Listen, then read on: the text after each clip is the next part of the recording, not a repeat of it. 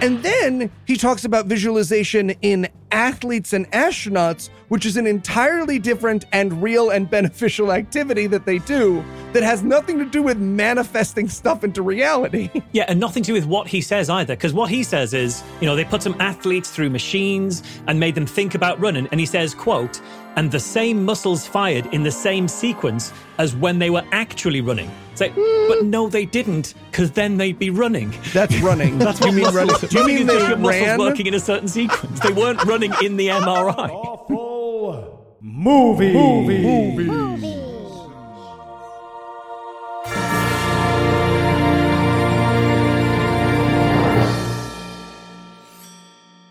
Welcome back to God Awful Movies, where each week we watch another terrible movie so you don't have to. I'm your host, Heath Enright, and I'm joined by the spiritually enlightened Eli Bosnick. Eli, how's it going? Namaste, Brother Heath. Namaste.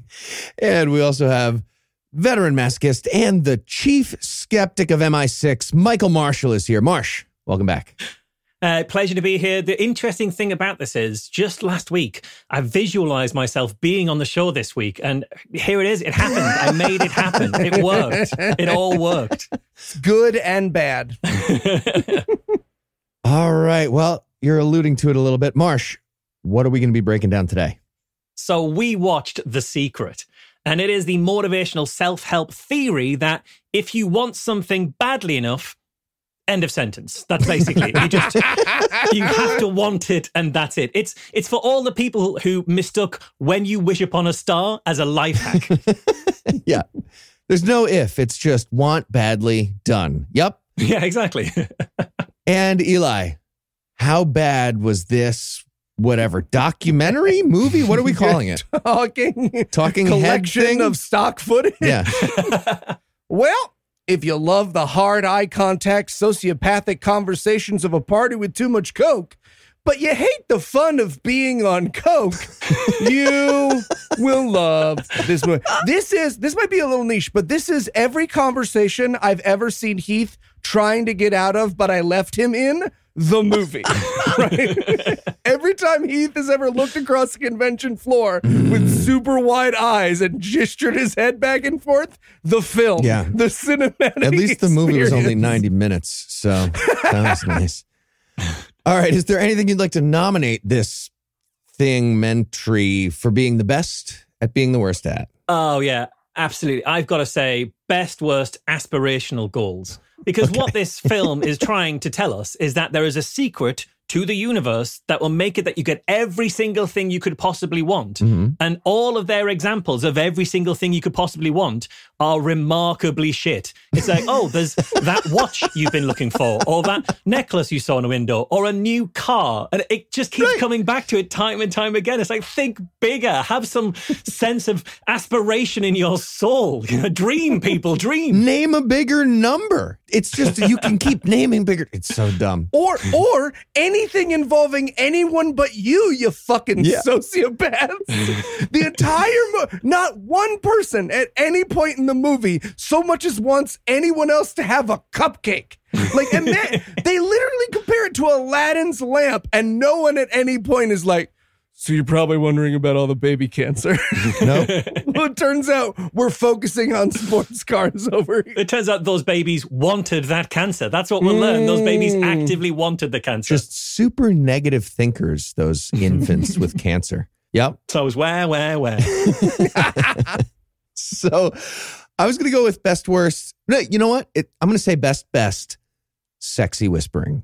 Yes. So it's such a tiny part of the movie, but a couple moments at the beginning of one of their little segments, they decided we're going to go with a sexy whisper thing.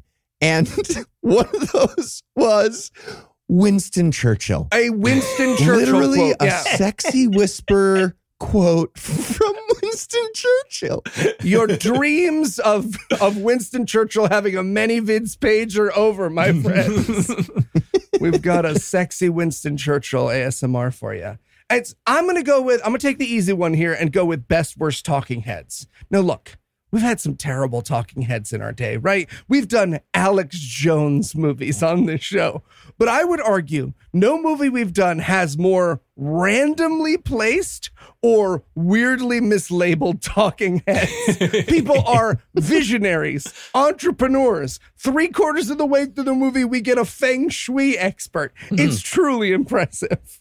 A metaphysicist. Yeah. That's nothing. That is nothing. Yeah. No, sorry, it's a metaphysician. Yep, we do have a metaphysician. A metaphysician. He's a doctor of meta. He's a doctor. You go into his office, he's just like, medicine. Am I right? Medicine. Yeah, he makes you better by first making your doctor better, and then your doctor is good at healing you. That's what the metaphysician does. Yeah, that's going to be one of the experts we're going to meet. Well, I think we're going to need a quick break before we get to that. And then we'll be back to tell you all about The Secret. Secret. I'm Winston Churchill. All right, guys, the time has come to take our award-winning book, The Secret, and turn it into a Hollywood movie. Hollywood movie. Yeah. Excellent. Let's do this. Now, I should be clear. When I say movie, I do mean just us talking with stock footage illustrating the most basic concepts of what we mean, but that won't stop a lot of people from tuning in.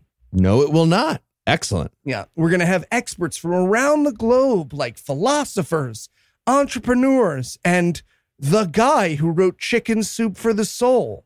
Wow, because those books are known for how much people respect them. Yes, they are. Yes, they are. And remember, we'll be spreading the message of the law of attraction, which is that no matter what you think, good or bad, that's what is going to happen. That is exactly our philosophy. Mm-hmm. And remember, what's the number one rule when you're talking about the law of attraction?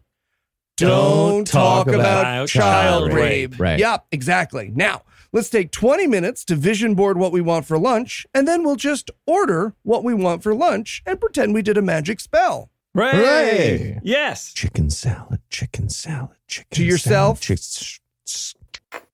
No, I asked the hotel. Room doors don't lock from the outside. Oh, okay. Maybe we could prop a chair against the door. I mean, we could try. Hey, Eli. Eli. Oh, sorry, one Eli. second. One second. I got my headphones in. Oh, boy. Here we go. Oh, God, what's the matter? Just 1 second. Let me get the Eli, stop. he has those going fancy here. new smart headphones, so pausing his music or his podcast takes a while. Nope, that I activated Siri. Yep. Nope, no. Siri, pause. Pause now. Now pause. Why didn't you just try Raycon wireless earbuds? Oh, what are Raycon wireless earbuds? Damn it. Oh, no, they're calling my grandma. They're calling my grandma. Raycon's everyday earbuds look, feel, and sound better than ever. With optimized gel tips for the perfect in-ear fit, these earbuds are so comfortable and they will not budge. Trust me. So Raycons give you 8 hours of playtime and a 32-hour battery life. Raycons are priced just right. You get the audio quality at half the price of other premium audio brands. Plus, they come with 3 customizable sound profiles and earbud tap functions, so pausing and starting what you're listening to is a breeze. Grandma, I have to go. I just wanted to pause my music, Grandma. Actually, Marsh, now that you mention it, Raycon sent us a pair of earbuds to try, and it is the perfect fit for me. They became my new on-the-go headphones. Where can our audience go to get a pair? Go to buyraycon.com/gam today to get 15% off your Raycon order. That's buyraycon.com/gam to score 15% off. Buyraycon.com/gam. All right. Thanks, Marsh. Okay. Oh, finally. What did you want, Heath? Do you think you could push your way past a chair if we used it to lock you in a room at QED?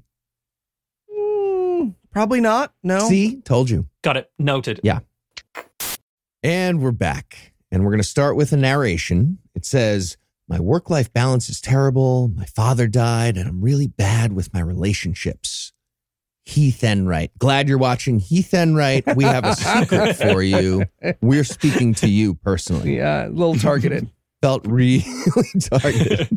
Yeah. Although I will say 0 seconds until this movie announces my beliefs were caused by a mental breakdown. And I think Yes. that's a god-awful movie's record. Yeah, it's a good Right away. Normally, when it comes to like Be Reasonable, I have to work quite hard to get to the bit where they admit that. And this is the first line of this film. Just a lady saying, a year ago, my life collapsed around me. And now I believe this bullshit. Yeah. This is supposed to be Rhonda Byrne who wrote the book, The Secret, that this movie's based on, right? Oh, I think is that's that what who that they're is? going for here. And then she comes back at the end. No, it can't be. Is it her? Because what we're going to see is her being given a copy of The Secret, though, right? Oh no, she like, is that not what we see here? She creates. She's gonna go on the internet and find The Secret, and then write a book called The Secret about what she found. I think that's what they're going for here. Yeah, I think the book she finds in her attic that says, "Mommy, this should help." And to be fair, it's been a really long time since I've read The Secret, but I feel like that came from her daughter, and it was like, "Oh, the places you'll go," or something. And that's why we only see the note on the cover, but like that inspired her to create The Secret. I don't remember the exact story. It doesn't matter, but it's not. You've read The Secret? It's weird that they don't explain it in the film, that they show us that, but don't say anything about it. It's very confusing. And they're going to try to circle back at the end like it's all a dream. It's so dumb. Yeah. We'll get to it at the very end. I moved to New York to be an actor, Heath. Of course I've read The And Secret. yes, you've read The Secret? Okay. Of course I read The Secret. Okay, did it work? How did that go? I mean, Did you become a Broadway actor or a podcaster? Wow. Oh, it got all sad. You got to stop thinking about the sadness. Yeah. Good. Were you in the same position that she was? Because what we see her like sad walking through like a desert with a cocktail dress and an umbrella and a suitcase. And then she goes into like a hotel room and her life is in such a mess that she has to very sadly unpack all of her expensive dresses onto a 4-poster bed, rock bottom. Yeah. I love 4-poster beds. Like a Hunter S. Thompson novel over here. I don't fit on them at all, and I stub myself, but I don't care. They're just very charming. But definitely, you can't have a rock bottom on a 4-poster bed. It's impossible. No, you absolutely cannot. But this is Rhonda Byrne, allegedly, and the moment that she decided to start figuring out The Secret. So we get like an action montage of her Googling. This is like what people think of themselves when they do their own research. It's like a hero segment of her just actually what she's doing is just typing into Google or whatever. She has a Jedi vision. Yeah. Also, as she's doing all this kind of action reading, she even she gets so active that she grabs the lamp from the other side of the room and like moves it dramatically close to all the stuff she's working on, because like she doesn't know how light works. Like, it doesn't have to be right next to your book in order to light famously travels.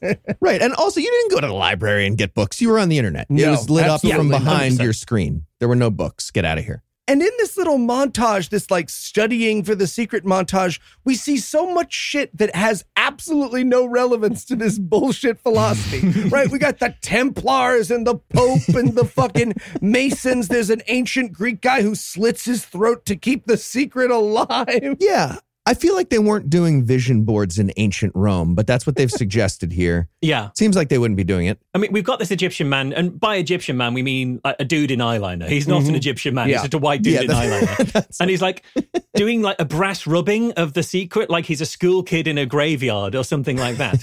And I don't know why he's squatting. And at this point, he gets like attacked by a load of guards. And it's a very small detail, but he gets attacked by about 60 guards, and every one of those guards is carrying a torch, like a lit torch. And that seems a very inefficient way of wielding torches. Like, I think every third guard could have a torch. And again, she doesn't know how light works. No. So she thinks everyone needs light or you can't see anything. It's just a very inefficient use of guards and torches. You got to just think positively about photons. If you think negatively, then it's dark. I don't know. She's also mumbling to herself at this point, and here are 2 sentences she mumbles to herself in a row. And I can't emphasize enough, in a row. I can't believe 100% of the great people in history knew this. Okay. Why doesn't anyone know this? Okay.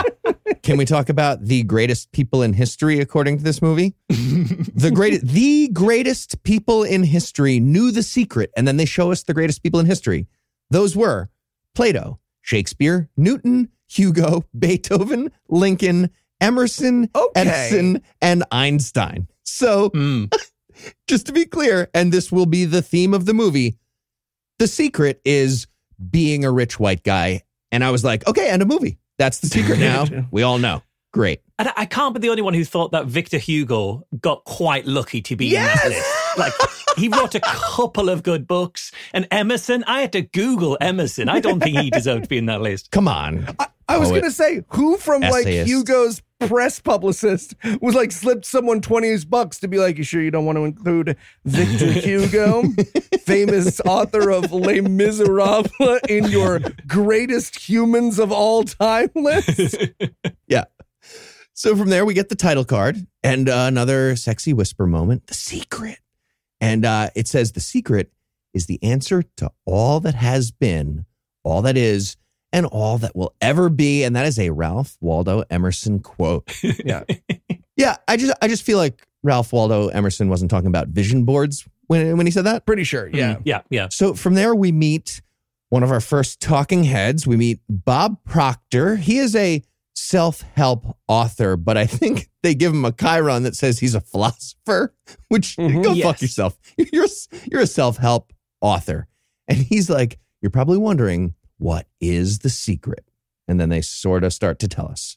And the thing about Bob Proctor, there's two things about Bob Proctor. First of all, he looks and dresses like Colonel Sanders went to trim his goatee slightly. His hand slipped, and so he had to reluctantly take the entire thing off. Yes. He's got that kind of look about him. That happened to me once. It was the worst. I slipped and I took a chunk out, and then I had to take all of it. It's the only time I ever, since I was 19 years old, shaved my entire face. I looked like a very sad baby. Like a really unhappy baby. Can confirm. Yeah. Yeah, I have that all the time. I can go like a fortnight between shaving and people won't particularly notice. I have no ability to grow facial hair, so I've got the sad baby face most of the time. But the other thing about Bob Proctor is every time we see him, there is a key levitating beside his head, spinning around that no one ever refers to. So it's like when he says, I know what you're wondering, it's very much, I'm wondering, why is there a key floating next to your head? And do you know that it's there? Are you aware of it? Am I imagining it? Where does this come from? Yeah.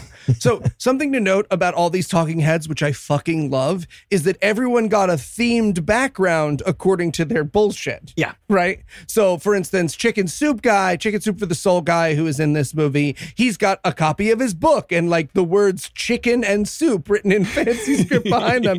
I don't know, whatever the fuck this Bob Proctor guy did, but apparently he's the only one who gets a 3D fucking 90s video game floating key that will be there the entire time. Yeah. Yes, also, absolutely. Side note, we will have maybe one or two people of color in the entire movie. Pretty much the only one who gets a lot of speaking time is a Reverend Doctor, also visionary is what they call his job. Yep. His background is MLK's signature and some sheet music, which was, I don't know, maybe if he chose that, okay, but if they did it, it feels very uncomfortable. Very problematic. 100%. Yeah.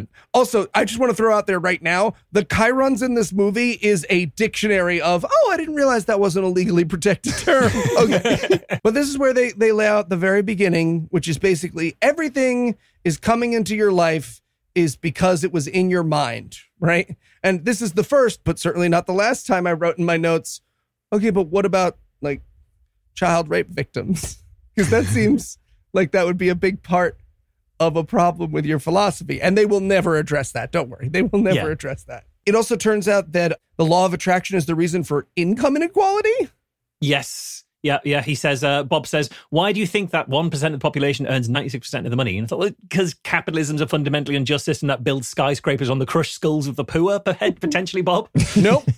Turns out that Jeff Bezos just thinks about money 100 million times more than we do. Yeah. So the secret is the law of attraction. That's what they're claiming here. So if you think about something, you get it. So it's like the gravity of wanting. And the one thing they kind of accidentally get right is that, in capitalism, when you get a bunch of money, it just kind of does make it really easy to get a bunch more money. And if you don't, you don't. But that's not what they meant at all. That is not what they were going for. No. They weren't talking about compound interest. Yeah, no.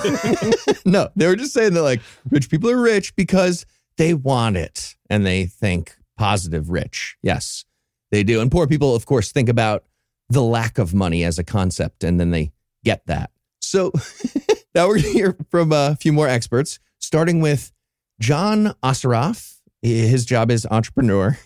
And he's like, no, it's like a magnet. It really is. That's the law. Yeah, he's talking about, things being attracted to other things. And I thought, I wrote in my notes, I sure wish that more of John's shirt buttons were attracted to some of his buttonholes. Because I don't need to see that far down his chest. Okay. Right after he says magnet, though, some other guy comes on, Bob Doyle. He's an author of something. And right after that, he says, like attracts like. And I was like, okay, that's literally the opposite of magnets. You just had the magnet. Yes. Why would just space it out at least? have that guy talk later. I don't know. Yeah, I had exactly the same thing. Like attracts like, in exactly the same way that a magnet doesn't. Right. That's your analogy. Yep. And then we get Mike Dooley. He's a writer. He's not an author. He's a writer. And he says, thoughts become things. And then he explains just how, deep that concept is and how it fits into the law of attraction. Correct me if I'm wrong. It felt like he wasn't told he was going to be asked to complete the sentence, thoughts become things, right? No, it took him he does like a really long pause. He's like, thoughts become things. I wrote in my notes, I gotta say, for as long as I waited for the end of that sentence, I was still somehow disappointed by it. Things, stuff. Yeah. I mean, thought is a noun, and that's actually what he explains. He's like, no, thought is a thing, but that's completely meaningless. But then he goes into the ridiculous claim here. He's like, yeah, thoughts send out a wavy magnet attraction thing. And then they show us a little visual aid of like, whoa, whoa, whoa, whoa, whoa, when you make a thought happen. Yes. Have you ever seen like a bad, I'm going to go with like CW TV show where there's a telekinetic character? That is the special effect they will be using for the rest of this movie anytime someone thinks a good or a bad thought. It's just like a whoosh. Also, just want to know, how much do you think you could freak out the talking heads in this movie by talking about getting fucked by a rhino? Right, like at what point would they be like, all right, you're going to get me fucked by a rhino, okay? Just be cool. Be going, I'm saying, I'm totally going to get fucked by a rhino. That was three. Fuck. Okay. What do they think happens if, like, Eli, me and you are versus each other? One of us is going to get fucked by a rhino, and, like, I'm rooting for it's me, and you're rooting for it's you. Like, there's only one way to find out. 1, 2, 3. Fuck by a rhino! Wait, were you rooting for me to get fucked by a rhino? No, I was going for me. I think, did you get one? We'll see who gets fucked by a rhino first. All right, 30 days. They say it usually takes 30 days. I was going to say, you might both just get fucked by a rhino. They might be different rhinos. This is a terrible experiment. I think we did it wrong. See, this is why you're skeptic of the year, Mark. Yeah, see, we were doing bad science there. Marsh fixed it. Cool. Yeah. One other person we meet here is Jack Canfield. He's an author of the very important book, Chicken Soup for the Soul, and that entire series, chicken soups and different types of soups for different types of things. And he has the weirdest point of this whole segment. He's like, so when you're, for example, an asshole to a waiter, and they show us this happening, he's like, yeah, so if you're mean to a waiter, that makes your food bad because you're thinking negative things and then your food gets bad. Yeah. And I was like, well, I mean, that does potentially make your food bad, but not how you think, man. If you're mean to a waiter, you deserve it. And it's not the law of attraction, buddy. And also depends on how much you like the taste to come, because it could make your food better. Chicken Soup for the Soul guy. In the stock footage they show, he's like snapping his fingers at the waiter, and then later he doesn't like his food, and then later he stands up and the food gets poured on him. And I wrote in my notes, okay, I mean, if you snap your fingers at a waiter, they are much more likely to pour food on you. This is a scientific fact. From there, we get Bill Harris. He's a therapist.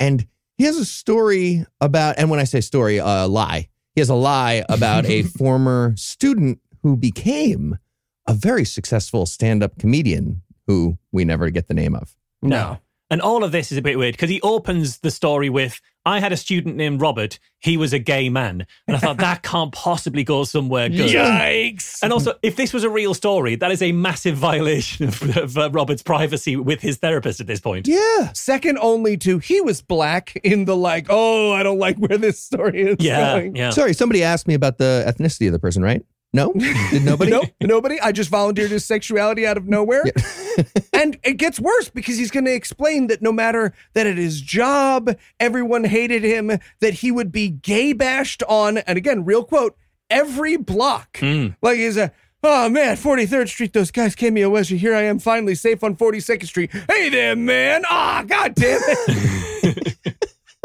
I had to shorten my commute.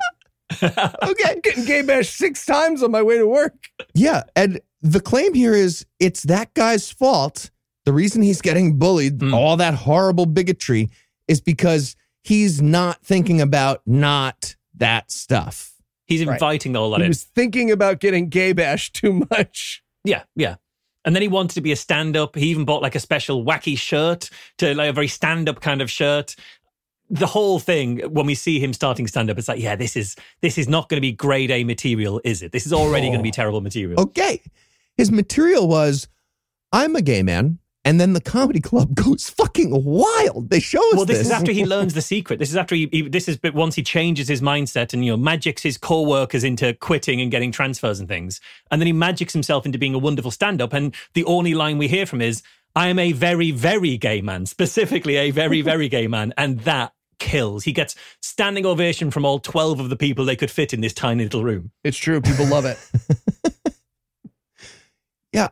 It just seems like, again, there's so many better uses for the secret constantly. Whenever they show us something, I'm like, okay, why not just use the secret to make everybody at your job and all those bullies like die slowly of face cancer? Right. Or end homophobia. End the bigotry. Just accept you very, very World nicely. peace. That's the other option, is that they just become like very tolerant, accepting people who have a more rounded worldview. But no, sure, the face cancer could work as well. Okay, Marsh. Just face cancer, I think we all agree was the better one. That's fine. Okay.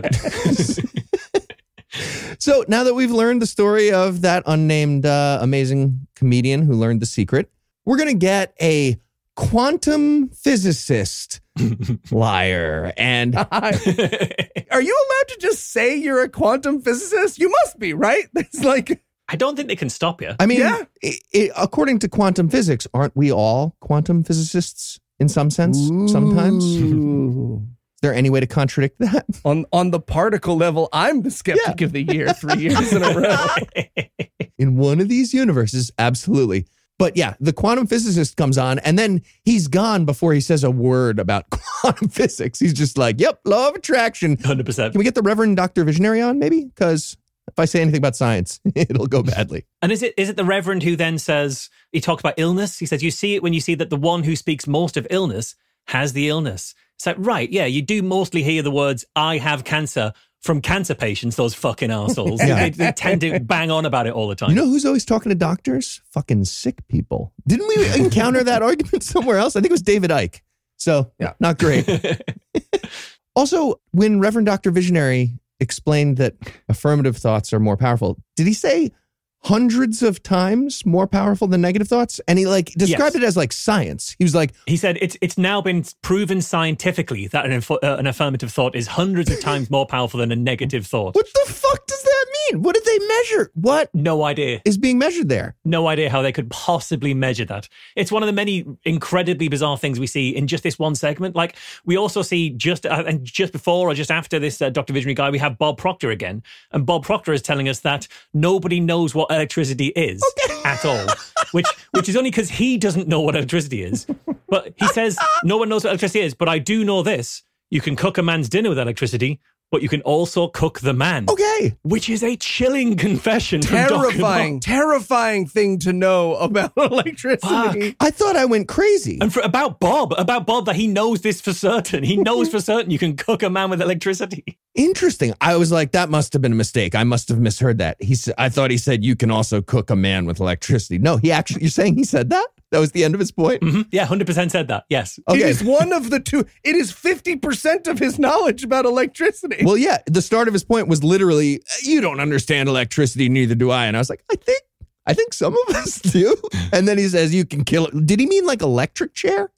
Who knows? I think this is a confession. And I think if anybody had watched this film earlier with a skeptical eye, Bob Proctor would be in prison for cannibalism. 100%. So from there, we cut to a montage of the Industrial Revolution. We're getting reinforced the idea that rich white guys knew the secret. And the point is they didn't want to let anyone know about it back in the day. So they made capitalism as a way to keep the secret a secret. Yeah. It's never clear why. We get the rich white men held this back from the worker, but it's never clear why they did that. Mm. Were they thinking that maybe they were in a rhinoceros fucking contest with the poor?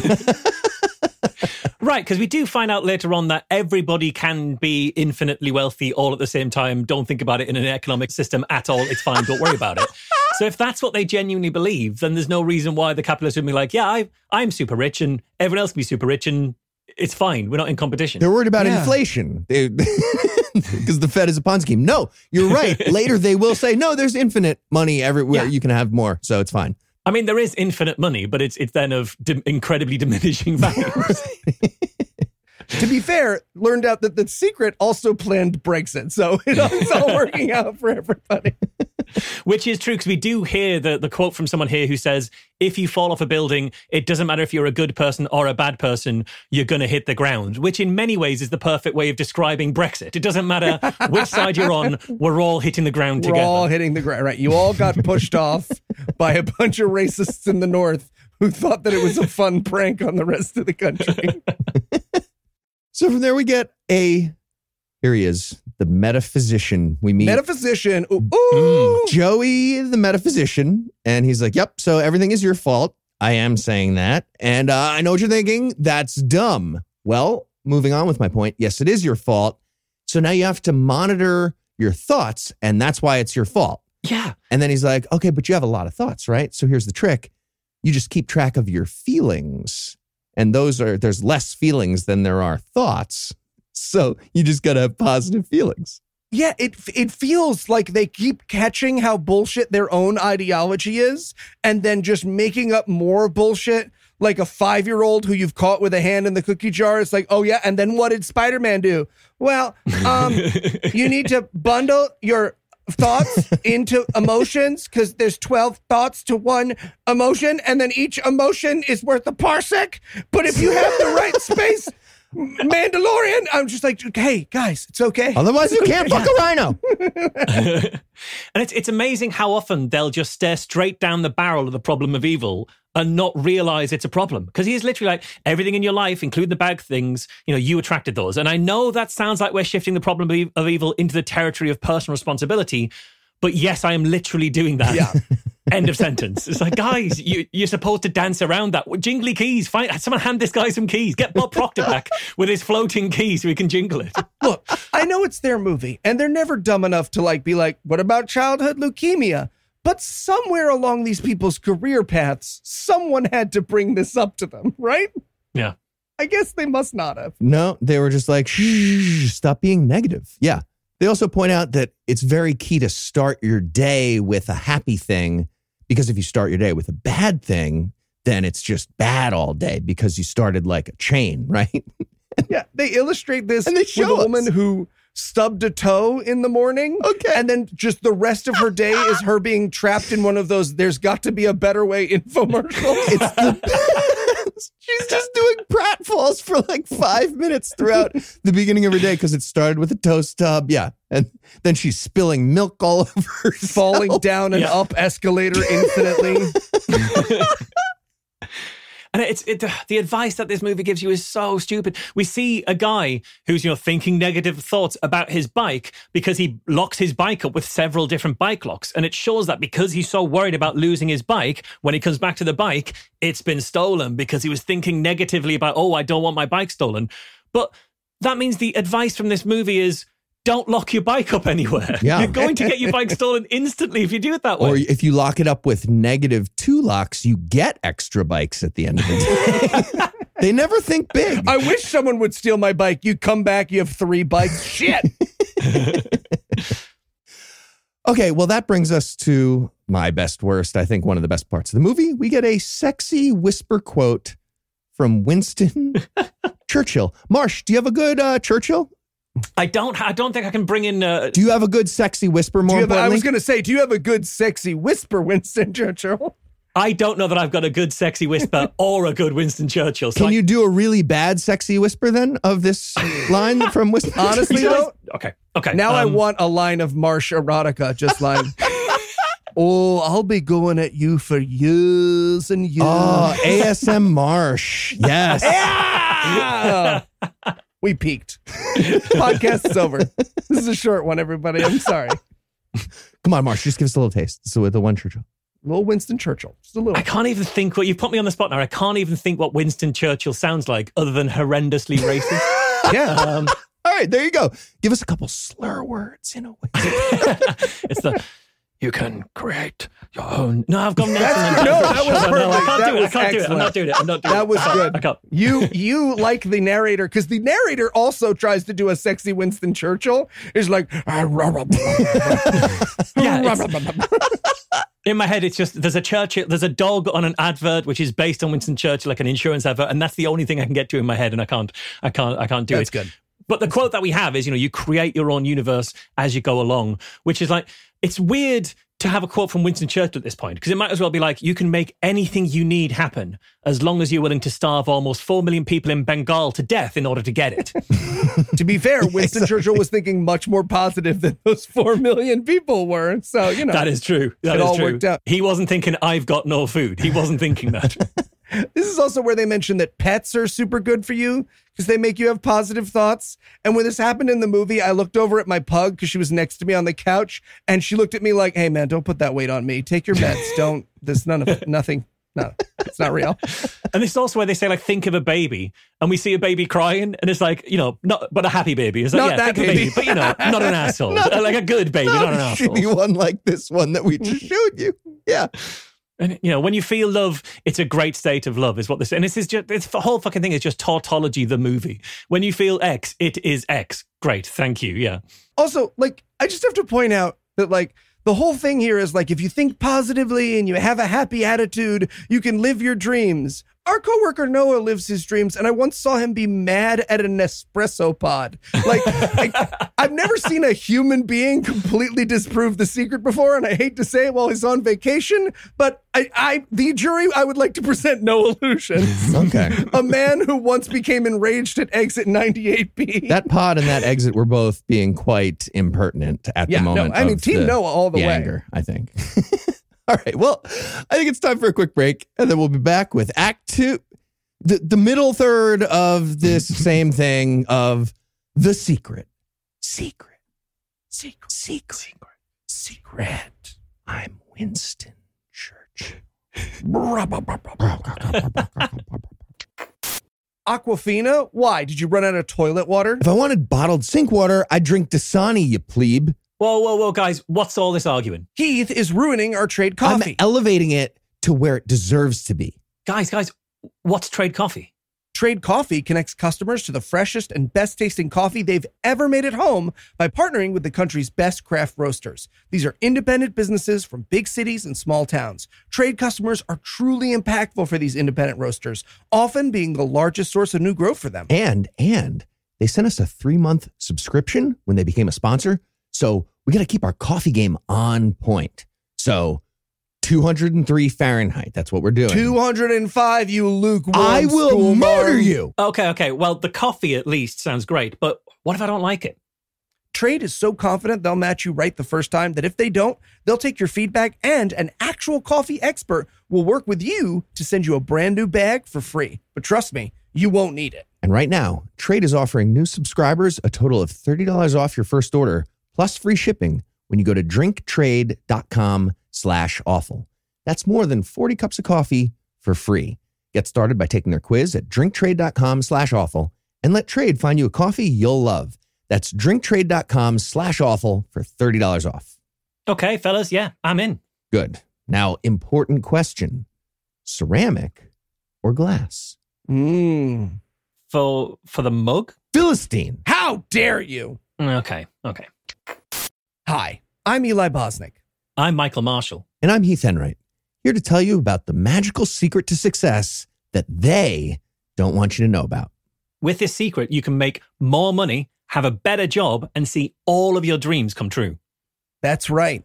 And that secret is white, straight, cis, male, upper middle class privilege. With white, straight, cis male, upper middle class privilege, you can manifest your dreams because all of society and all of our economic system is designed to help you personally do that.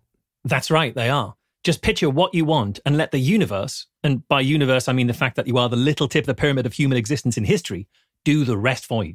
White, straight, cis, male, upper middle class privilege. It's human existence on easy mode.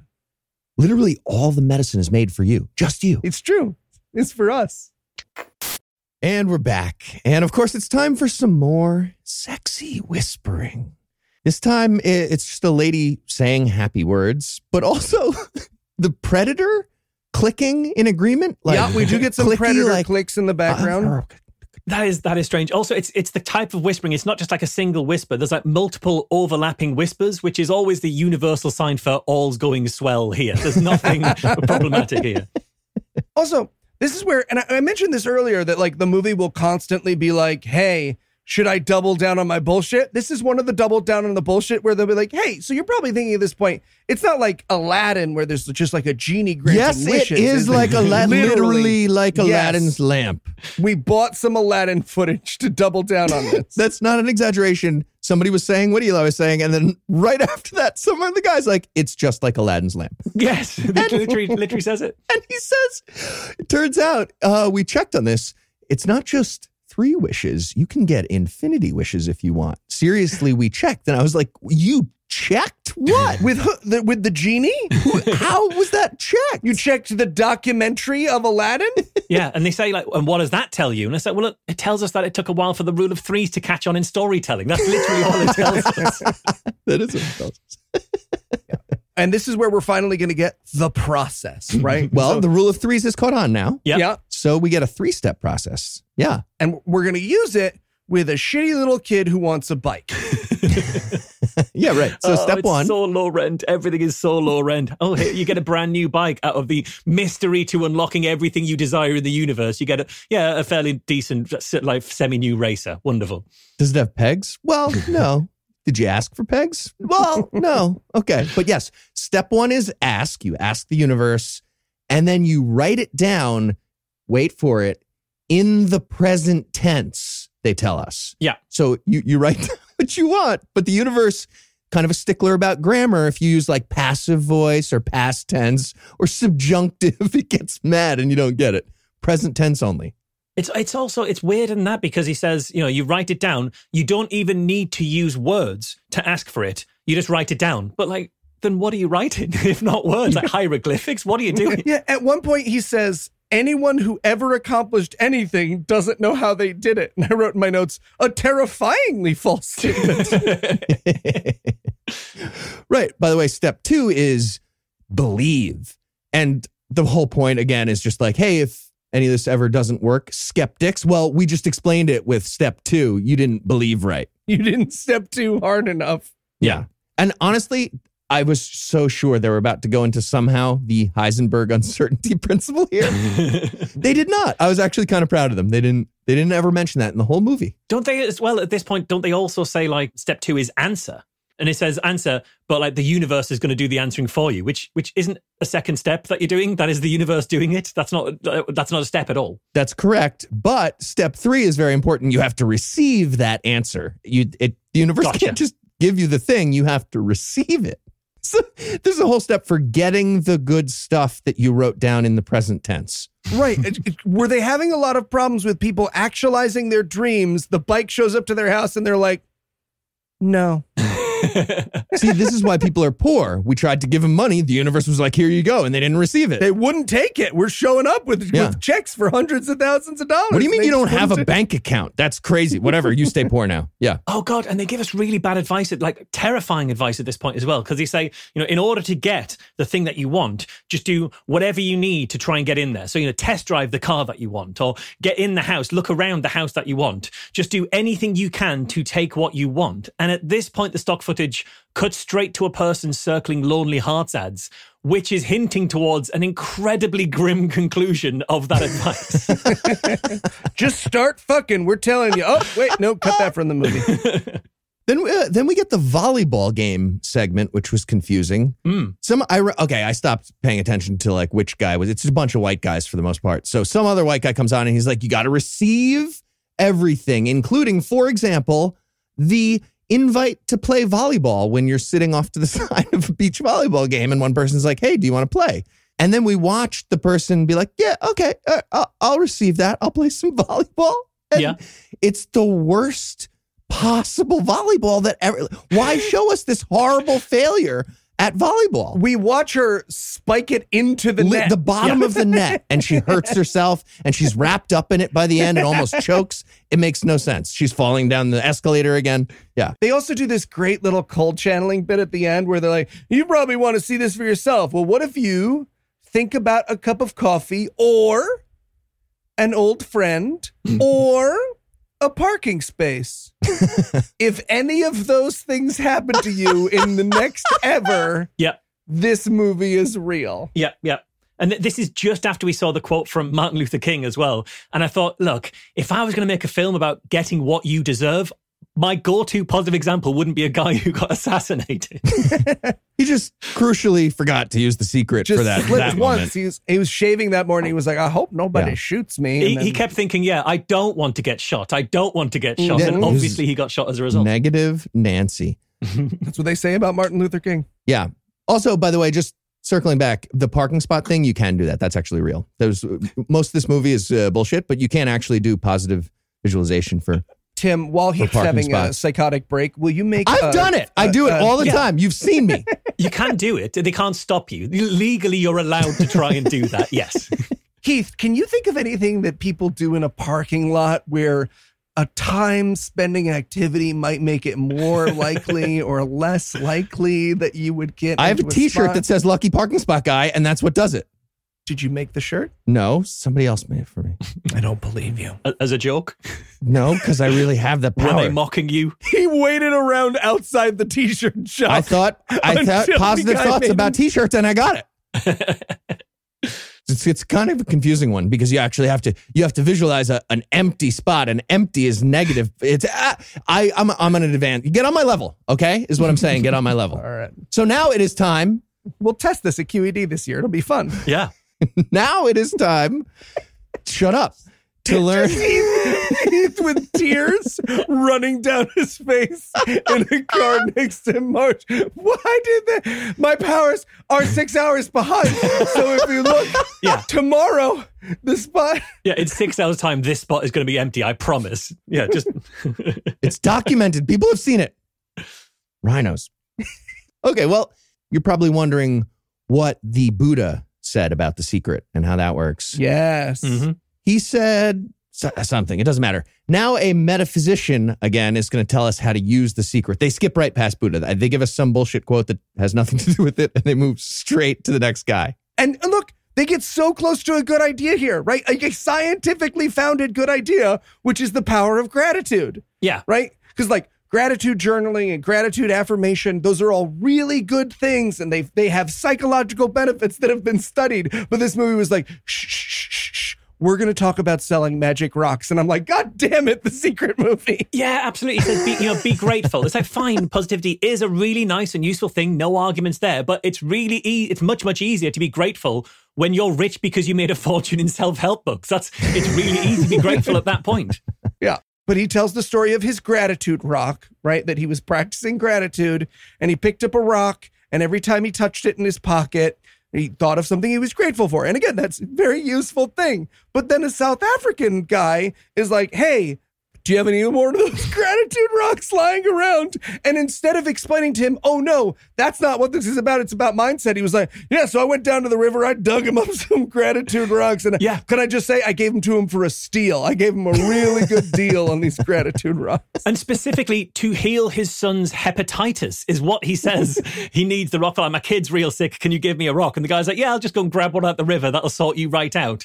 And the movie sells it like it worked. And then the South African guy and his formerly hepatitic son start selling rocks for $10 each to other rubes, essentially. Literally, they do. I was so sad about this. And it's like, I assume these rocks also repel tigers while they're at it. We might as well. We're getting this story, and it was like, yep, so the rocks healed the dying son. And I was like, okay, well, now they're lying. Great.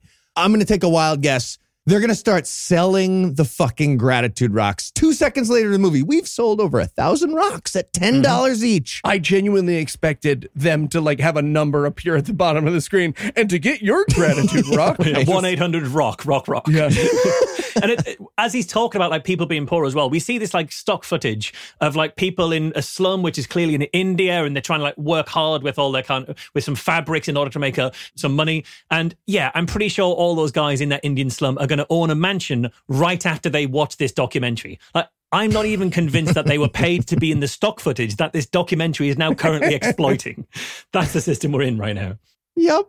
And so now we've learned about the gratitude thing. You got to have the attitude of gratitude, and that rhymes. And throughout this movie, they like almost rhyme some other things too. And they're like, that's deep advice because it sort of rhymed. Step 2 after gratitude is visualize. And this is where we get the psychologist guy who taught NASA to do positive visualization. Yeah, so they mix these two things really insane here, right? The first thing they introduce is that we have to sit there and imagine our dream car. Like literally we're supposed to sit there as full-grown adults watching a movie and go like, vroom, vroom, vroom. Yeah. Here I am in my Toyota Acura or whatever the fuck I'm supposed to be wishing for. And then he talks about visualization in athletes and astronauts, which is an entirely different and real and beneficial activity that they do that has nothing to do with manifesting stuff into reality. Yeah, and nothing to do with what he says either, because what he says is, they put some athletes through machines and made them think about running. And he says, quote, and the same muscles fired in the same sequence as when they were actually running. It's like, but no, they didn't, because then they'd be running. That's running. That's what you mean running. Do you mean they your muscles ran? working in a certain sequence? They weren't running in the MRI.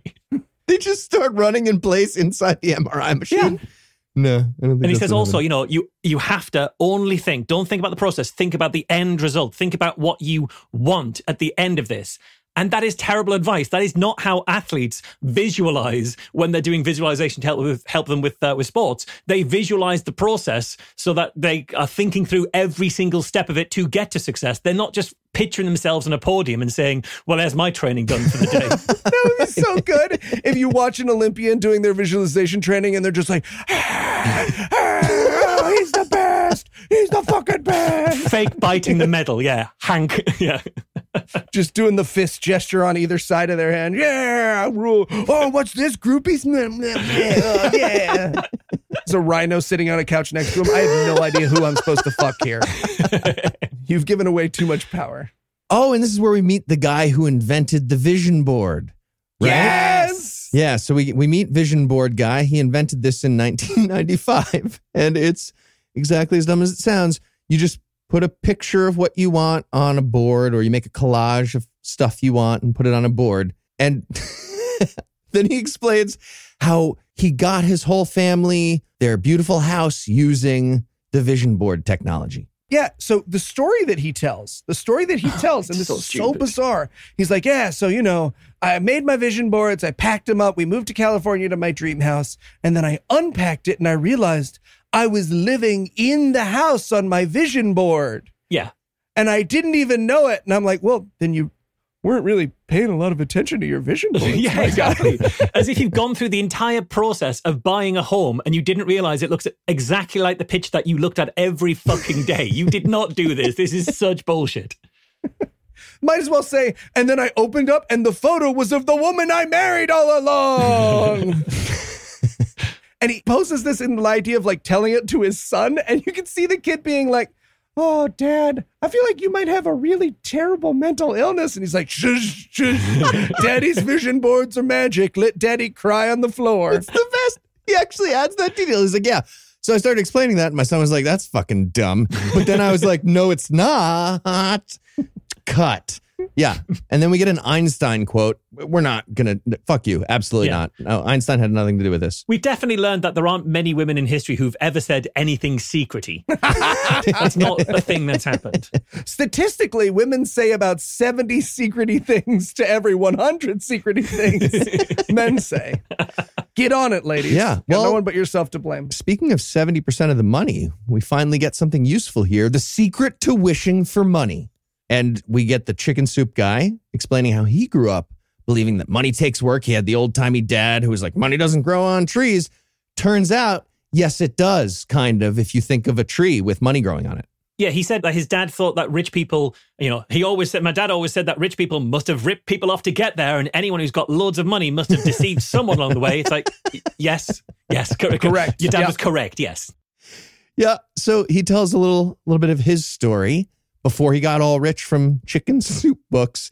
He said one day to himself, all right, I'm only making like $8,000 a year. I want to make $100,000 a year. And then he explains that he just acted like that was true. Yeah. So he just started spending money as if he had the budget of somebody with a 6-figure salary at that point in like 1990. Well, no, what it seemed like he was doing, because he was like, I wanted to make $100,000, and I realized all I needed to do to make $100,000 was sell 400,000 copies of my book, which seems to indicate that it hadn't occurred to him to sell his book before. Yeah.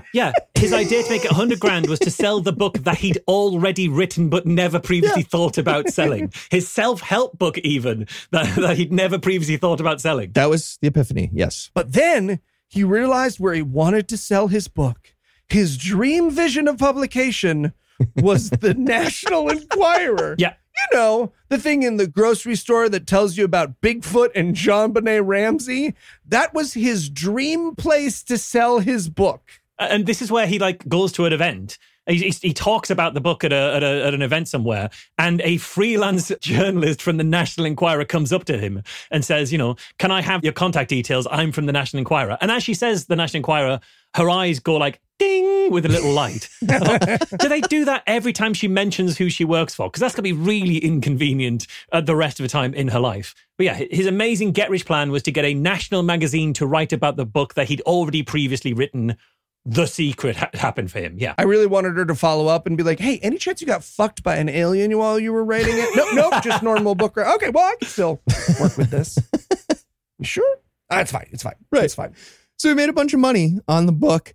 And then his wife was like, hey, you did that by wishing? It feels kind of dumb. Use a bigger fucking number, man. Let's do the wish again for more money. And he's like, oh, yeah, that's a pretty good idea. And then he wished for $1 million, and that worked. So he sold even more. He sold $1 million worth of profit. There's also a pretty insidious undertone to this section on money of like, well, look, if you've got a bunch of credit card debt, just ignore it. Act like you have the opposite of that amount of money. The Eli Bosnick story. I was going to say, I can tell you that does not work, my friends. One might say it's the opposite of work. And so the guy who's saying this as well, we meet a guy called David Shermer, who's an Australian guy. And he says, I didn't want bills. I wanted to get checks. I wanted $25,000 worth of unexpected income within the next 30 days, something totally believable and that kind of thing.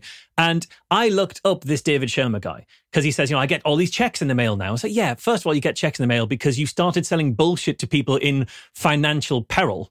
That's pretty easy to start getting checks. But I looked him up. If you Google his name, the first thing that comes up is David Shermer expose on an Australian current affairs program called 60 Minutes. And it's an entire hour on what a crook this guy is. And I watched some of it. And the great thing is, if you watch it, they only decided to spend an hour investigating what a crook he is because he got in touch with them trying to get free publicity out of their program. And he's like, oh, would you do a piece about how amazing my investment advice is? And they're like, yeah, we'll certainly look into your investment advice. And then they completely screwed him. And he was like, hey, I didn't say look into it. I said, would you do a piece about how good it is? All right. Well, I hate these people. So we're going to take a quick break for another Rhino contest. But first, let me give Act 3 the hard sell. Will the placebo effect be more powerful than medicine? Will we learn about quantum oncology? Will Marsh, as you can hear already, be bleeding from his nose and both ears in primal rage as we discuss all of that? Yes, when we return for Act 3 of The Secret. Hi, Mr. Johnson. I'm Dave Porchek, your metaphysician. Now, I hear your ankle is giving you some trouble today. Yeah, I was on the ladder in my garage and I fell weird. And, well, you can see it's all swollen. It hurts to walk on. Is it sprained, you think, or maybe broken, or? Oh, I have no idea. You see, Mr. Johnson, I'm a metaphysician, so I work with the body's natural ability to heal itself. Oh, how does that work? Right, so take your ankle, for example. Mm-hmm. I bet since you've fallen, it's about all you've been able to think about, isn't it? I mean, yeah, it hurts like real bad. I'm sure it does. Well, have you tried not thinking about it? My ankle? Exactly. Just try not thinking about it for like a second. Okay. And how was that? It was fine, I guess. That's right. Because you weren't thinking about your ankle. And the more you don't think about your ankle, the less your ankle is going to hurt. Oh, okay. But what if it's like broken or something? It might be broken. Well, the only reason that you'd know that is if you're thinking about it. So just don't. Just don't do that. Got it. Okay. All right. Well, get out of here, you scamp. Thanks, Doc. Ow. Okay. It really hurts to walk on it. Up. No thinking about it. No thinking about it. Got it, Doc. Sorry. Thank you. I am an excellent doctor. So you guys are sure you don't mind me staying for dinner? Not at all. It's a long plane ride, so totally get it. All right, here we go. Ooh, pepperoni. Yeah, right.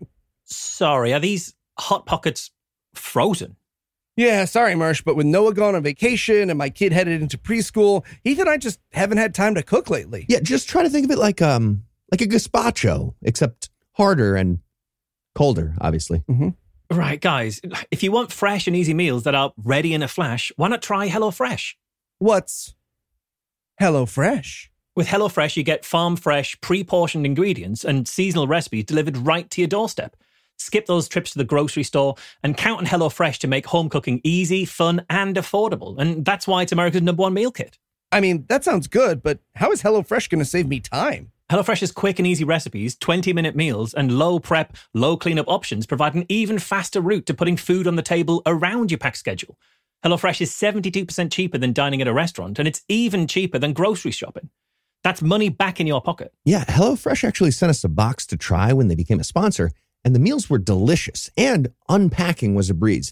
I, Heath Enright, personally endorse it as a product. Personally, me. Go to HelloFresh.com/awful16 and use the code awful16 for 16 free meals across 7 boxes and 3 free gifts.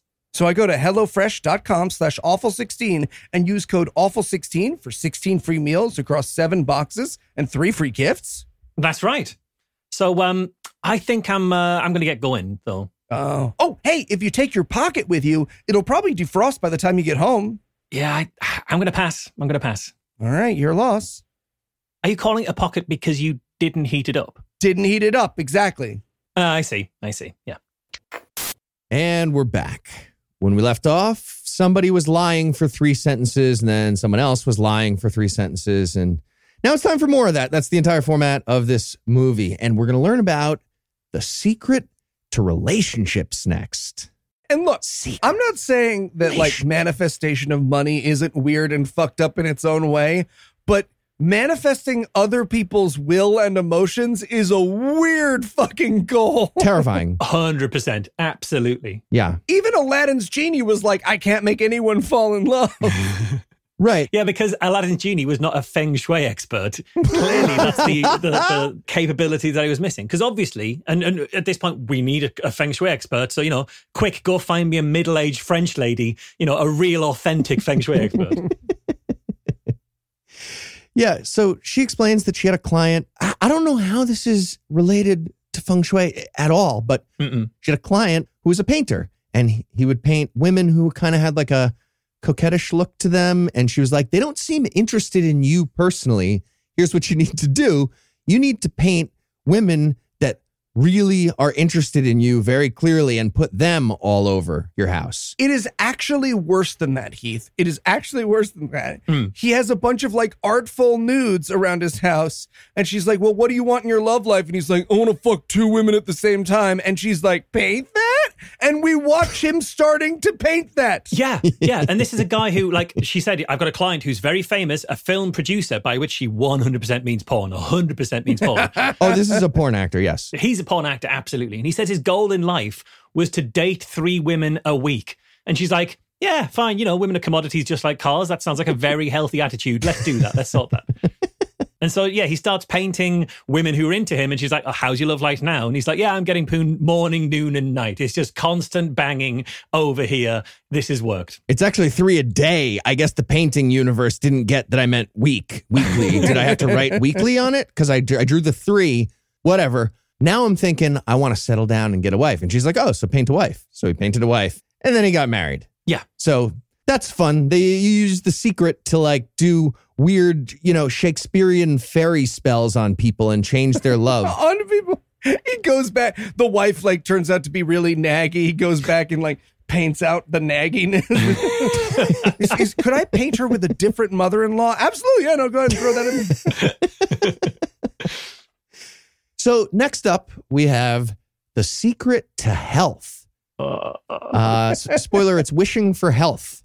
Okay, to be clear, let's point out, this movie has been bullshit so far, right? And pretty like shitty bullshit, like not something you'd want to expose people to, but it's as though the creative team of the movie got together and they were like, I mean, right now we're not literally going to kill anybody. So what do you say? Should we kill some people fix with our that? bullshit? Yeah. So Secret to Health. I was thinking, oh, cool. We'll probably hear from a doctor at this point. Nope. Quantum physicist. And he says, our body is really just the product of our thoughts. And this is just to set up his whole thing about the placebo effect. This is when Marsh descended into madness. Yeah, my notes aren't good from here on in. It's just like, oh God, they're talking about the placebo. No, the placebo effect does not have, quote, the same effect or a greater effect than medication. That is bullshit. There basically isn't a placebo effect. It's just people writing stuff down wrong. That is basically what the placebo effect is. It's so infuriating. Marsh, I'm not the scientician here, but correct me if I'm wrong. If the placebo effect was the same as medicine, then there's no such thing as medicine. No, absolutely. Absolutely. And they even say, we're not against medicine. Medicine is a good thing to do while you're learning how to do something better. Sounds a lot like you're against medicine, to be honest. If you have to clarify that you're not against medicine, you're against medicine. You absolutely are. Yeah. And just in case you weren't taking this specifically enough, they're like, no, seriously, cancer, for example, is just the body telling you need to think positive. Here's a tumor until you start thinking positive. And literally, we then get the story of some lady who cured cancer with not medicine, with Charlie Chaplin. Well, just before we see her, and I think this is important kind of in terms of the chronology of this documentary, we first learn from a guy called Dr. Ben Johnson, who's an osteopathic doctor. Mm-hmm. And he's also a naturopathic MD. Are those real? Well, osteopathic doctor is American, so who the fuck knows? It depends, whatever. Doctor plus. Wherever he studied. Naturopathic MD is bullshit. He's a naturopath. He's a fucking naturopath. Got it. Osteopathic doctor means you got a regular doctor degree, and then you were like, well, maybe I'll also learn some fake shit as well. Exactly, yeah. Just to really confuse your audience. But I'm also Puck the Sprite from A Midsummer Night. No, absolutely not. Yeah. But he's the co-founder of a company called Thermography Unlimited. And thermography is a form of ineffective cancer screening that constantly misses tumors. It uses like heat to try and detect changes and lumps and heat spots in your body, but it doesn't fucking work. So what happens is, for example, people have got a tumor and it misses it, and then they get really ill and then they die, and it's a result of the people selling them bullshit screenings. Hold on. Does he tell them about Charlie Chaplin, though, and that medicine? Yeah, what kind of movies were they watching while they were doing He feels like an irresponsible doctor. This is the problem, you see, because the other thing thermography does is it tells you you've got a tumor when you don't have a tumor, because it's constantly giving out false positives. So what happens is a nice lady suddenly gets a diagnosis of breast cancer from thermography, decides, I think I can cure it with magic and comedy. And then the next time she has a scan, she doesn't have a tumor because she never fucking had a tumor. And now she believes that words are magic and thoughts are magic, Jesus and we don't need medicine. And this happens a fucking lot. And this is her story. I can't say for certain, but she does come immediately after Dr. Ben Johnson in here. So yeah, I think we can understand how she was able to get rid of her cancer by just thinking positive if you didn't have cancer in the first place, potentially. And this is the thing about Ben Johnson. He says, you can heal all these different diseases. I think he's the guy who also says, we hyphenate the word, try and hyphenate the word dis-ease. It's not disease, it's dis-ease, a state of ill ease. What? And I thought, well, yeah, but why don't we hyphenate other words? Like, for example, hyphenate, -8. It's like the word ate a hyphen. I can do it too. It also doesn't mean anything. But Dr. Ben Johnson here, he says diagnosis. There's lots of diagnoses out there. And he puts scare quotes around diagnoses. And that is not a good thing. I literally wrote in my notes, if you put scare quotes around medicinal words, you're a murderer. Yeah. And all of this would be bad, but not so terrible if he himself wasn't claiming that he cured himself of Lou Gehrig's disease using The Secret, which is what he claims to have done. What? Yeah. And then he died in January 2019 after a, quote, short illness, presumably after he received a, quote, diagnosis on the way.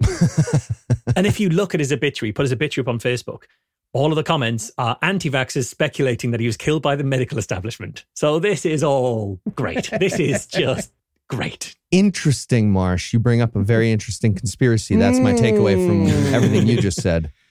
Cool. You sure sound very angry at this well-known charlatan who probably killed a bunch of people, Marsh. I wonder Convenient. why that is. Like, he even, as he's talking, he doubles down it all. He says, dis-ease cannot live in a body that's in a healthy emotional state. So he's literally saying if you're ill, it's because you deserved it. So I guess after a while, his emotional state became significantly less well in the run-up to January 2019.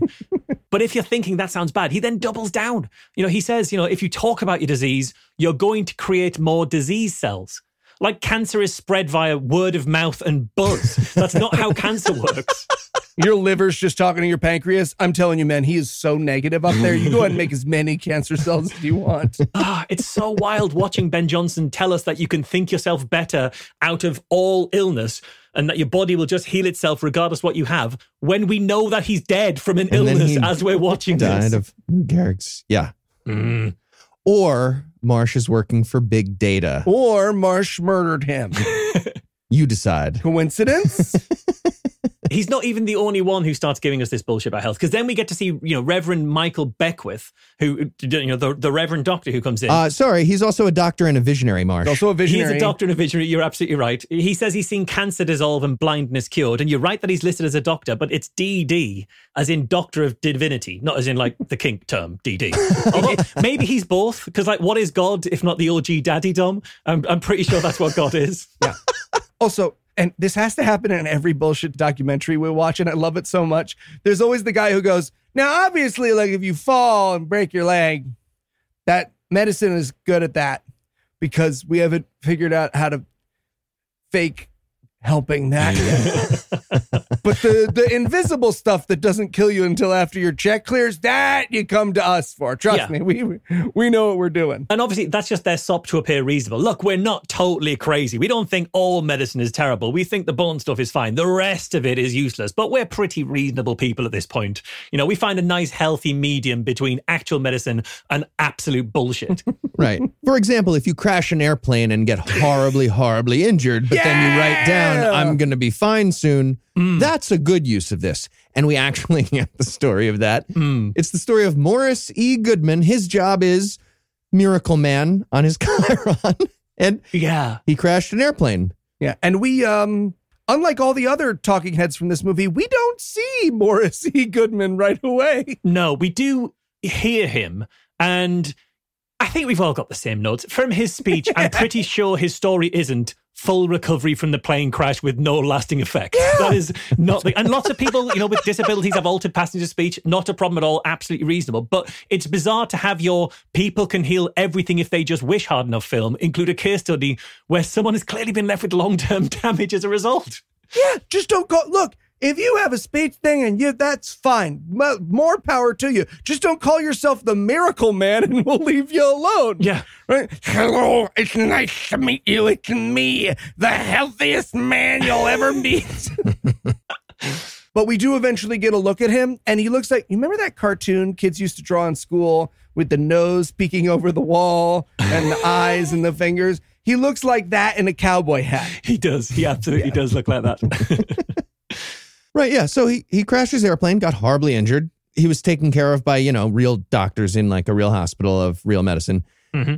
But then he wrote down on a piece of paper, he blinked it out and somebody wrote for him, I'm going to be fine by December and I'm walking out of here. And then he sort of did do that in December. Yeah, just after a short 8 months of operations, ventilators, intense physical therapy, speech therapy, after all of that, he was finally able to walk out of the hospital exclusively thanks to the power of positive thinking and nothing else, obviously. Yep, nothing else was a part of that. It was just him and his good old positive thinking. Okay, here's my question. All right, this is your movie. right? You're making the movie and you have chosen to have this guy walk out of the hospital and you're illustrating it with a paid actor. This isn't the actual footage. Why wouldn't you just have him stand up from his chair and walk out? Instead, they show him taking like 2 steps and then shitting his pants and curling up to die on the curb. Like, we didn't need to know how badly the walking out of the hospital went. No. Miracle Man, you could have fudged it, buddy. Maybe he accidentally like put shitting on his vision board. Possibly. You never know. Some people like shitting. He was thinking the whole time, he's thinking, don't shit yourself, don't shit yourself, don't shit yourself. That's Oh, it. no. Yeah. Classic That'll mistake. get you. Everyone makes that mistake.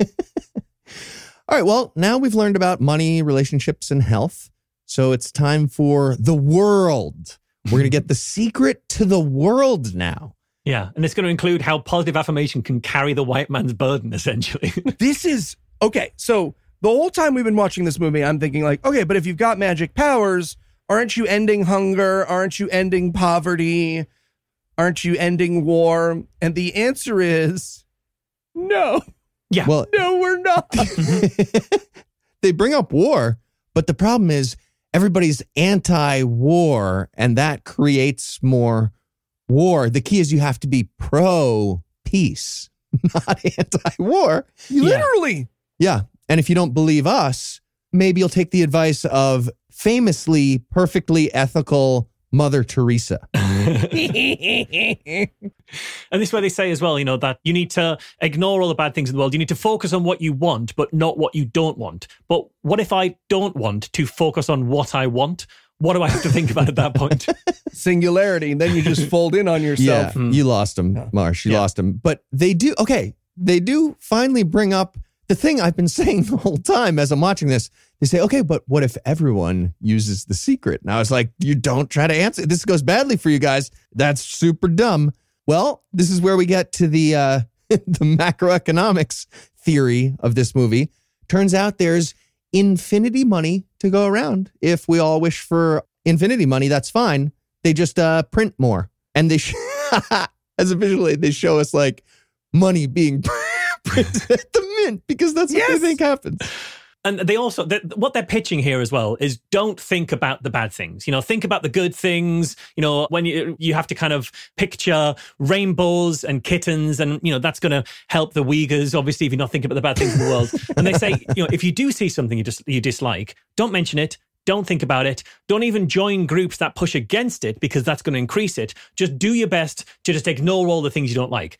And so this whole movie is just pitching denial as a self-help tool.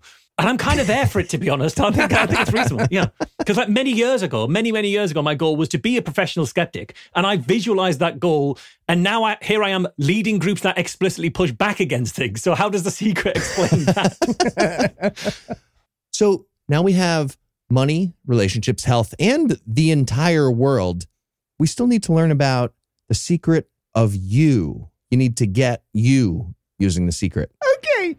Did someone else make these title cards for them? Because it felt, and tell me if I'm wrong, it felt like they were faking through this last one because they didn't have anything for you. Right? It was like The Secret to You. And I was like, oh, maybe this will be about the relationship with yourself or what it means to like be a person or how to find peace within yourself. No, they're too busy being like, your hand is atoms. Yes. Yeah. Dr. Ben Johnson there saying that everything is energy, which is ironic because he's basically no longer energy. That's been consumed and passed on. So you can talk about something in lots of levels. You can talk about it at a universal level. You can talk about it at a subatomic level. So yes, you can. But most of those levels are unhelpful because of scale. None of those levels are useful for many, many things. Hey man, how the atoms in your elbow doing? What's that? I'm a crazy person. Oh, it turns out I'm a crazy person. And this is also where he insults quantum physicists and Christians simultaneously, which I was pretty impressed with.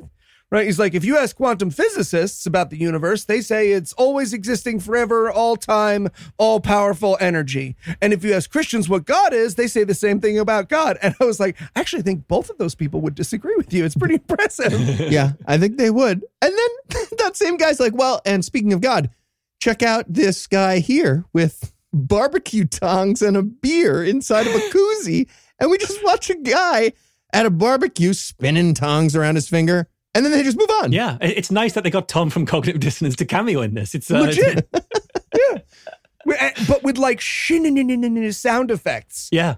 Like he was going to matrix himself up a steak. I think this is when somebody on the crew was like, hey, you used that Mother Teresa quote. She's actually pretty evil if you go back and look at her history. Why don't you try a Henry Ford quote here? So that's what we get. A Henry Ford quote. We don't get a sexy whisper of Henry Ford, which was disappointing. No, Henry Ford just yells his quote. Like they all went into the sound studio and Henry Ford was like, fuck that. I'm not doing that. That's what the Octoroon wants. Anyways, there's infinite energy or whatever. Buy me a rubber plant. I invented square dancing. Yeah. So we get, I don't know. It doesn't even matter. Henry Ford said something. Doesn't even relate to any of this. Well, there's still one more secret missing. The secret to life. We meet Neil Donald Walsh here. He's an author. We're 3 minutes before the end of the movie and we're getting new fucking talking Brand head. new talking head. Yeah. And this guy's so weird. Like, the whole thing he does here is so weird. It's so strange. Like he's talking about, there's no blackboard in the sky that says Neil Donald Walsh on it. You're like, yes, correct. And then then he carries on to dispute the existence of this hypothetical blackboard. And I don't know, nobody's asked him to do that. Nobody said, hey, I think there's a hypothetical blackboard, but he's pretty insistent on convincing us that there isn't a blackboard in the sky, apparently. Yeah. This guy genuinely sounds so much like Michael Scott giving advice to the board that it was never, ever, for any reason, over for anything. Ever. I think he might have been an atheist sneaking in a little bit of atheism. That's like the most optimistic interpretation of this guy I can come up with. Because he does say at the end of his thing, he's like, so, point of what I was saying is do whatever you want. There's no judgment at the end from a god with a chalkboard or whatever. And I feel like him and Reverend Dr. Visionary got in a fight on set. And he was like, fuck that. I'm going to sneak in like a semi-atheist thing in there.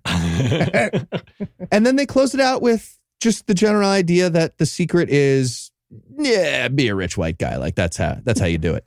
No one else can dance your dance. Yeah. I wrote in my notes, that's certainly true. Yeah.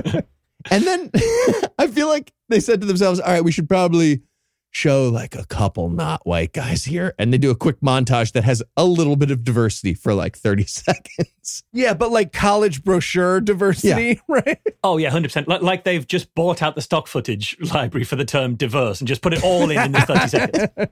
And then the literal final words of this little segment right here at the end is a Reverend Dr. Visionary saying, now that is what I know for sure. Pretty much end of movie, except for we're going to come back to the like flash forward flashback thing. So stupid. So that's when we get a reminder that it was all a dream or all a narration from Rhonda Byrne, who has a shitload of money because she wrote the book The Secret. Right. But again, we just have to clarify. They never introduce who she is or who she was. So we just see an Australian lady walking through the desert in a ball gown. And then here at the end of the movie, she shuts the book. And that is the fucking end of it. Yeah. Fucking pointless seeing her. Absolutely pointless. All right. Well, I don't know if there's a lesson. So let's just close with this. What is the picture at the center of your vision board? Okay, well, given the overlapping crises that are currently engulfing my country, the picture would be a glass of water next to an affordable energy bill, I think.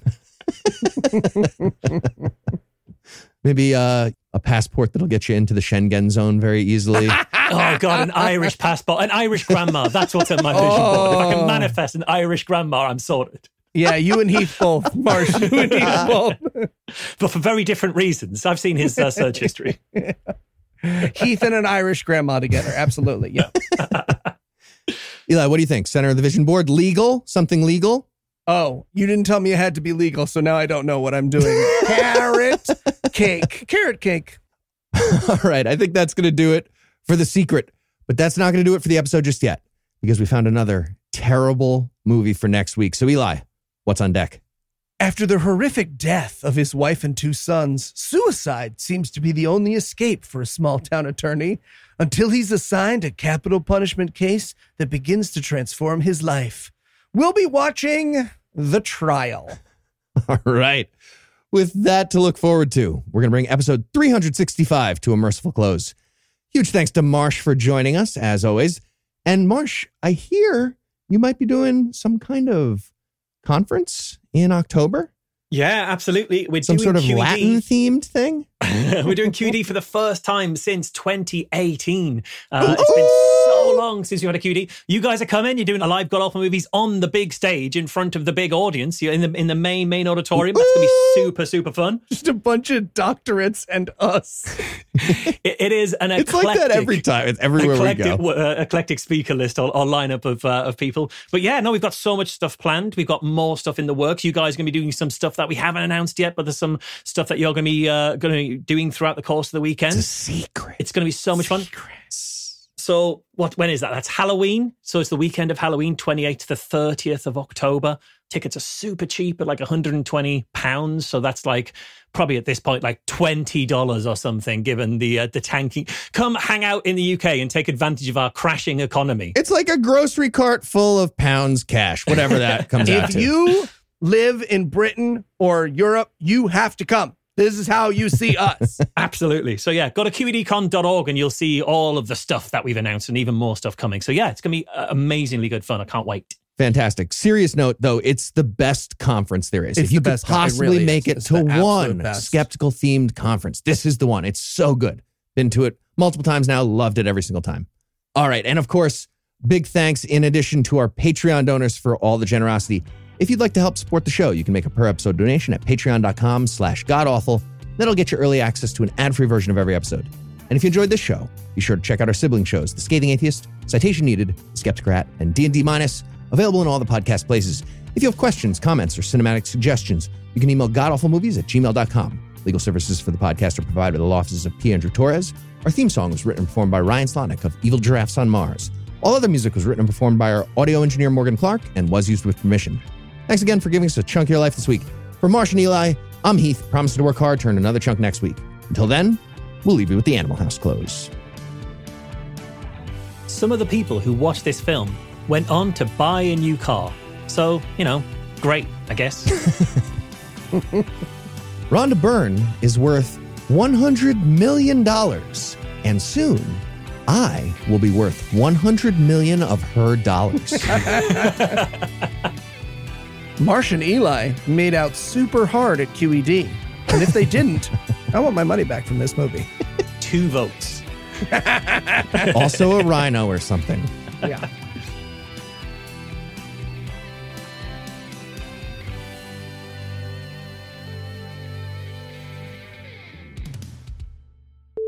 Okay. In my head, this next one had a voice. I'm going to see if I can get into the voice. But Okay. it may not work.